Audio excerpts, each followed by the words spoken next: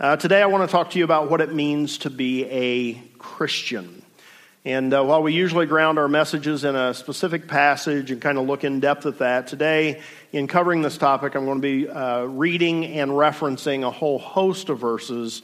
They're all on your outline that I'll be reading or covering, referencing, but we will not be showing them on the screen today just because how many there are. It seems to me that there's a lot of confusion today about what it means to be a Christian. There seem to be a lot of misguided viewpoints on that question.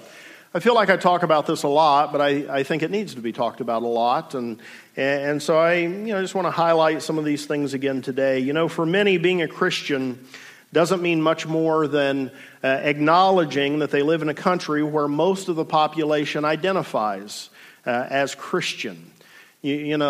Up to, I think it's still like 70% of our nation self-identifies as Christian. For the vast majority of those people, it is simply a cultural designation. It's similar to how someone who's never been to Germany, doesn't know anything about Germany, but has German ancestry, would identify themselves as Christian. Many as German. Thank you. Many people today think being a Christian is kind of like that. They really don't know much about Christianity, but Christian is a label that's been attached to their country, been attached to their family for decades or generations. And so for them, being Christian is just sort of a cultural identifier. It's back there in their ancestry, and they think that's what it means to be a Christian. For some, being a Christian means that you go to church. Now, most of you know me well enough to know I'm both thumbs up on going to church. I think Christians ought to do that. Being a part of a church family is a vitally important part of being a Christian. But going to church is not what makes someone a Christian. A lot of people think it is. And sadly, churches are full of people who think they're a Christian because they go to church. And yet, what that means, if that's what they're thinking, is that churches are actually full of people who think they're Christian, but are not actually Christian. In our time, what it means to be a Christian, according to many people, is that you be really, really nice all of the time. And while I am, again, thumbs up on being nice, it is not, the central truth of what it means to be a Christian. One of the even more important meanings of what it means to be a Christian in our day and time is that you are non-judgmental. You'll hear people say this a lot. Well, if somebody's really a Christian, then they don't judge others. Others will tell you what it means to be a Christian is that you live a moral life. You obey the 10 Commandments. You do unto others as you would have them do unto you. Now, that should be true of Christians, but it's really not a sufficient understanding of what it means to be a Christian. In fact, that understanding by itself is something we talked about a few months ago, moralism, which can actually keep someone from becoming a Christian.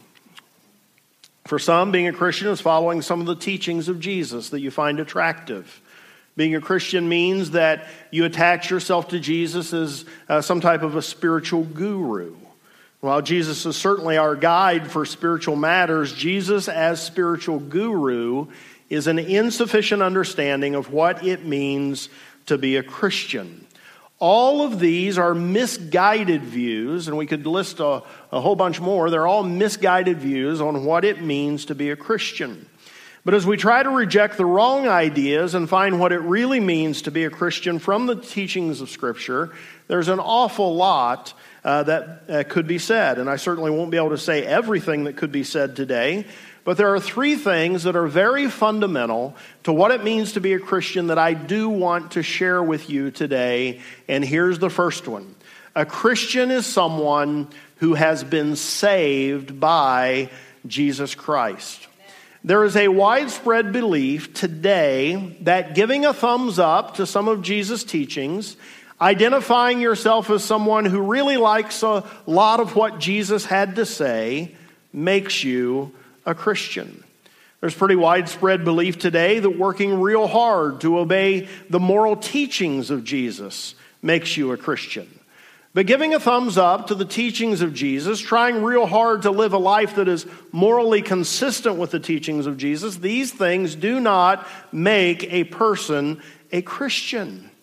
Certainly agreeing with Jesus' teachings and obeying the moral commands of Jesus are things that should be true of Christian people. But the starting point of answering what it means to be a Christian is not that you like Jesus' teachings or you obey his moral commands. You see, we don't just need a good teacher. We don't just need moral guidance. You and I need those things, but we need a lot more than those things. What we actually need is a Savior. We need a Savior. And the Bible teaches very clearly that we are all separated from God by our rebellion against God, by our sin. And the storyline of the Bible is all about how God has acted in history to save us from our sinful condition and permit us, as unrighteous and as unholy as we are, to be restored to a relationship with him and to eventually live with him forever. Romans 6:23 tells us that the wages of sin is death, but the gift of God is eternal life through Christ Jesus our Lord. We need a Savior. And while I can't possibly cover all the relevant passages that make this clear to us, that communicate this truth, I do want to share a few with you today. Jesus told Nicodemus, who asked how someone could enter the kingdom of God in both John 3:3 and 3:7, that to enter the kingdom of God, to belong to God, to be saved, a person must be born again. It's not enough to say, Jesus, I like your teachings. I think I'll follow some of them. It's not enough to say, Jesus, I agree with you about morality. I do want to live the kind of life that you tell us to live. That's not enough. We must be born again. And Scripture has a lot of information revealing to us what it means to be born again. Jesus continued his dialogue with Nicodemus in John 3. He told him he must be born again, and then he explained how one goes about being born again. He said in that famous verse 16, "For God so loved the world that he gave his one and only Son, that whoever believes in him shall not perish, but have eternal life."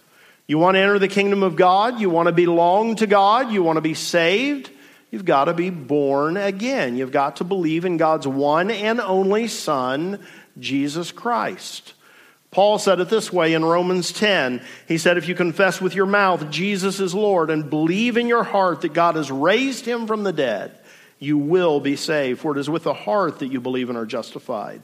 And it's with your mouth that you confess and are saved. To be a Christian, you must be saved by Christ.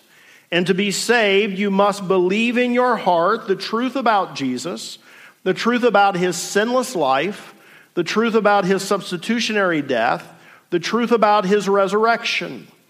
When you believe the truth about Christ and his death on the cross, and you confess that truth with your mouth, Paul says that then you will be saved. You need a Savior. I need a Savior.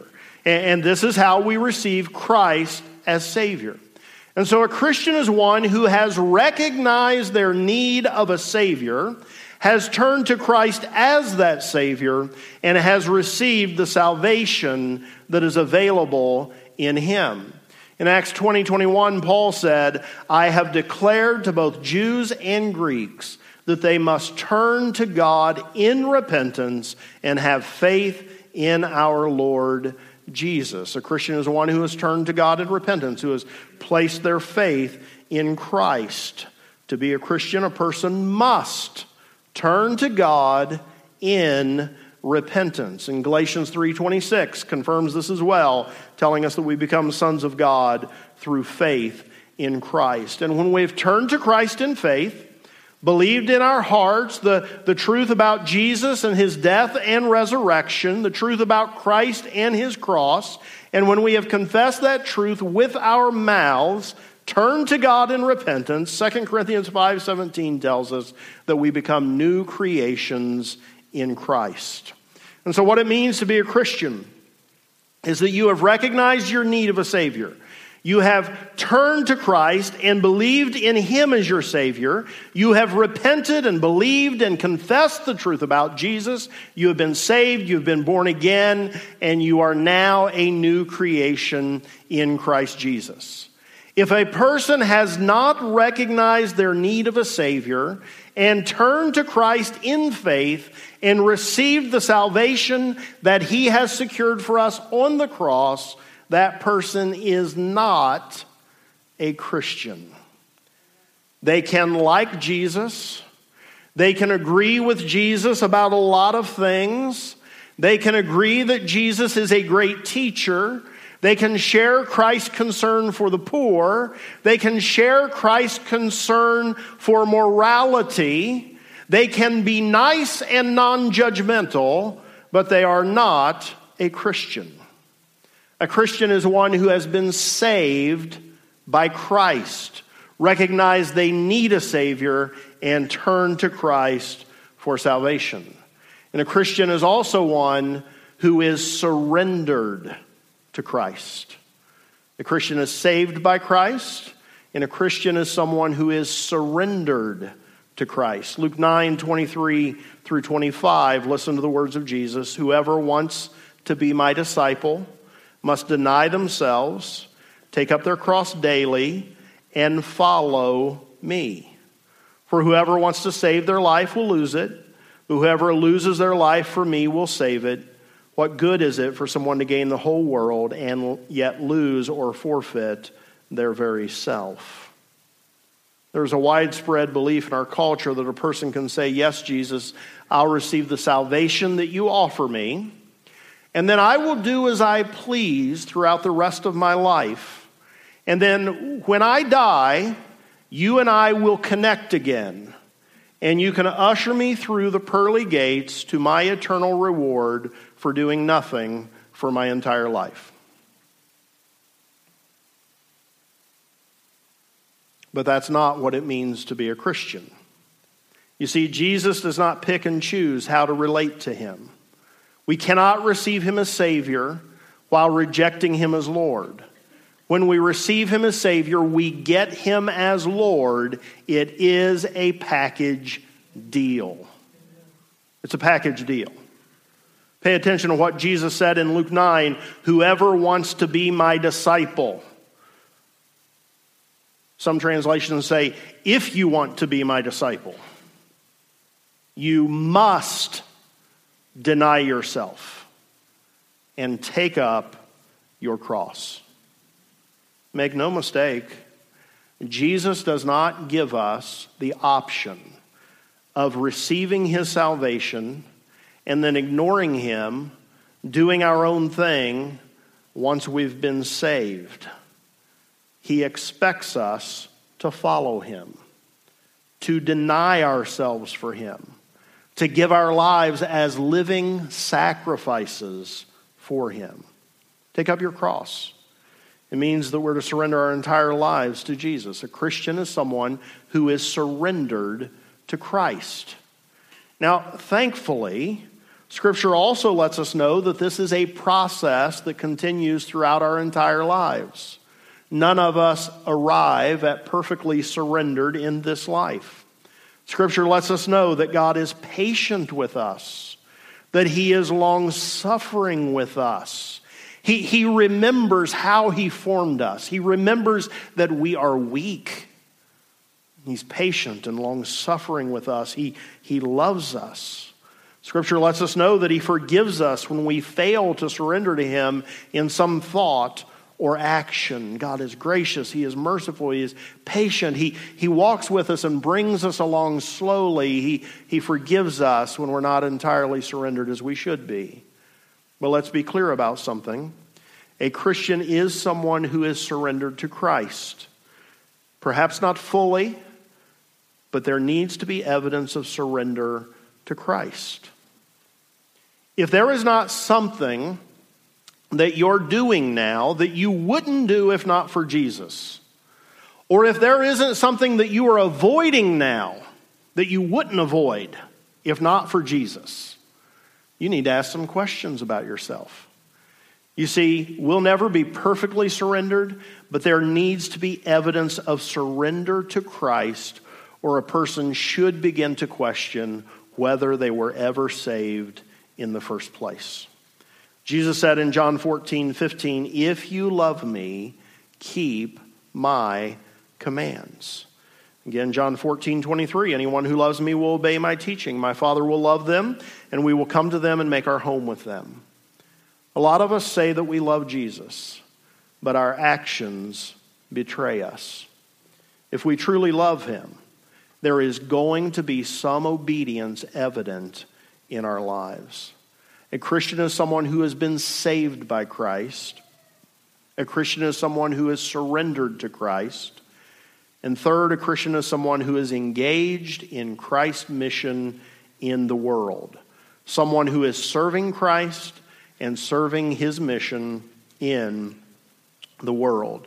And here's a truth that many Christians try to avoid.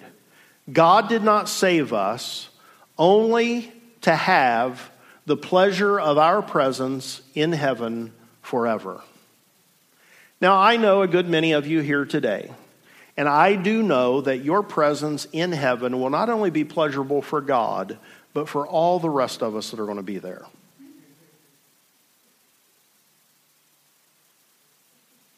Okay. See, this is my only shtick. I say something you don't find funny, then I say, well, I guess that wasn't funny, then you finally laugh. It's all I got. It's all I got. But anyway, so I'm just going to go to that well till you don't laugh at either thing, and then I'll just give up and we'll be serious the whole time. So what I take from this, though, is that you all really do think it'll be very pleasurable for God and for all of us that you're around. Anyway. There is something more that Jesus saved us for. Now, in spite of my attempt at humor there, I do believe that God is going to be very pleased by your presence in heaven. God loves us all. He gave himself for us so that he could be with us forever. But the point here is that is not the total story of why he saved us.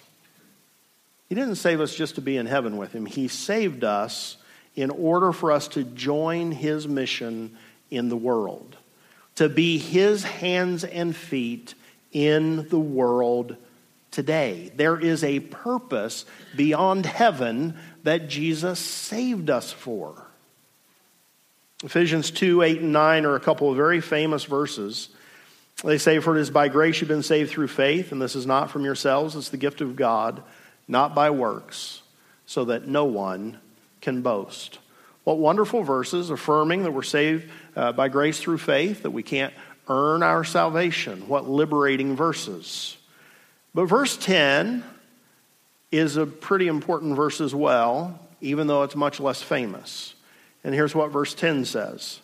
"For we are God's handiwork, created in Christ Jesus to do good works, which God prepared in advance for us to do." We've been saved by faith because we're God's handiwork, and we were created in Jesus to do good works. God prepared ahead of time, prepared in advance, that everybody who would belong to him would be busy about doing good works in his name. A Christian is one who has been created by Jesus to do good works. We're not saved by them, but we are called to do them. Galatians 6:9-10 also emphasizes the importance of good works for Christians. It says, "Let us not become weary in doing good, for at the proper time we will reap a harvest if we do not give up. Therefore, as we have opportunity, let us do good to all people, especially to those who belong to the family of believers." I love these two verses. First of all, I love that they remind us that even though we may be tempted to grow weary of doing good, anybody here ever tempted to grow weary of doing good? Anybody ever say, you know what, I've been doing good, it's just not worth it. I'm just going to stop trying to be so nice to people. I'm going to stop trying to be so good. Anybody feel like that? Yes, two hands. Two hands over here, hands there, dishonest people all the way around the room. Yes, tempted to grow weary and give up. One of the things I love about when the Scripture says stuff like this is it lets me know that God knew what a struggle some of these things were going to be for us sometimes. He knew how tempted we were going to be to give up and think that the good we're trying to do isn't, feel like it's not being effective. He knew all of that. And he said to us through his word, don't grow weary of doing good. We need to resist that temptation because we're told in Scripture that there is a harvest for all of the good that we're trying to do if we just won't give up. There is a harvest. We might see it in this life. We might not see it till the next life, but there is a harvest. There is a harvest. But here's what I most want to emphasize today is that these verses encourage us to do good to all people, and then especially to those who belong to the family of believers. We are to serve each other, and we're to serve all people, including those who are far from God. A Christian is someone who is committed to doing good to all their fellow believers and all the world, including those who are far from God. And here's more of what it means to be a Christian. To be a Christian is to be Christ's representative in the world, to be Christ's ambassadors in the world. 2 Corinthians 5:17 through 20. Therefore, if anyone is in Christ, he is a new creation. The old has gone, the new is here. All this is from God, who reconciled us to himself through Christ and gave us the ministry of reconciliation, that God was reconciling the world to himself in Christ, not counting people's sins against them. And he has committed to us the message of reconciliation. We are, therefore, Christ's ambassadors, as though God were making his appeal through us. We implore you on Christ's behalf, be reconciled to God. Notice what comes with being a new creation in Christ, with being a Christian. We have been given the ministry of reconciliation. The message of reconciliation has been entrusted to us. We are Christ's ambassadors. An ambassador is someone who represents the interest of his home country while living in a foreign land, a foreign country. As new creations in Christ, we are citizens of heaven. But we have been stationed here in the earth by God to represent his interest in this present world system. And what we're supposed to be doing as his ambassadors is we are supposed to be sharing this message of reconciliation, pleading with the people of this foreign and hostile land to be reconciled to God. Assuring the residents of this land we live in that the king of the kingdom we're part of has good intentions for them. He wants to make peace with them. Our message is that the king the inhabitants of earth have rebelled against is willing to have peace with them. In fact, he's made peace with them. They'll just receive it. Just respond to it. We were created for good works. We're to do good to all people. We're to serve as Christ's ambassadors. And then we find in Matthew 28, 19 and 20 that we're to go to all nations and make disciples of them, baptizing them in the name of the Father, Son, and Holy Spirit, and teaching them to obey everything that Christ has commanded. And Jesus says, surely I am with you always to the very end of the age. We're to go, we're to make disciples, we're to baptize people, and we're to teach everyone who receives the message about Jesus to obey everything that Christ has commanded. A Christian is someone who is engaged in Christ's mission in the world. There's a lot more that could be said about what it means to be a Christian, but these are three central and very important truths that go a long way in defining what it means to be a Christian. A Christian is someone who has been saved by Christ. A Christian is someone who has surrendered to Christ. A Christian is someone who is engaged in Christ's mission in the world.